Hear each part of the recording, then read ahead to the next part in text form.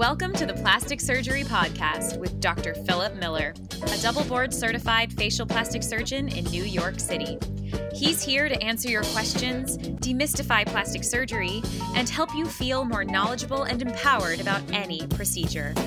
Get ready for another great episode. I'll be discussing today, will you be breaking my nose when it comes to rhinoplasty? It's a frequent question patients ask. They're concerned or they don't like the notion that the nose will be broken, if you will. I often respond by saying diamonds have to be broken as well. It's not if you break them, it's how you break them.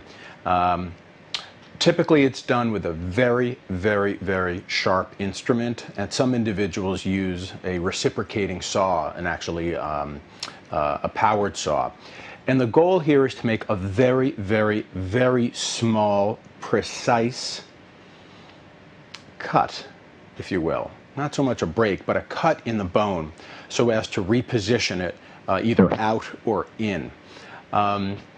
Typically, the entire bone here is not broken. Only a portion of it is, and then the rest of the bone sort of what's called a green stick fracture. It becomes unstable enough that it can be repositioned, but it actually doesn't break itself.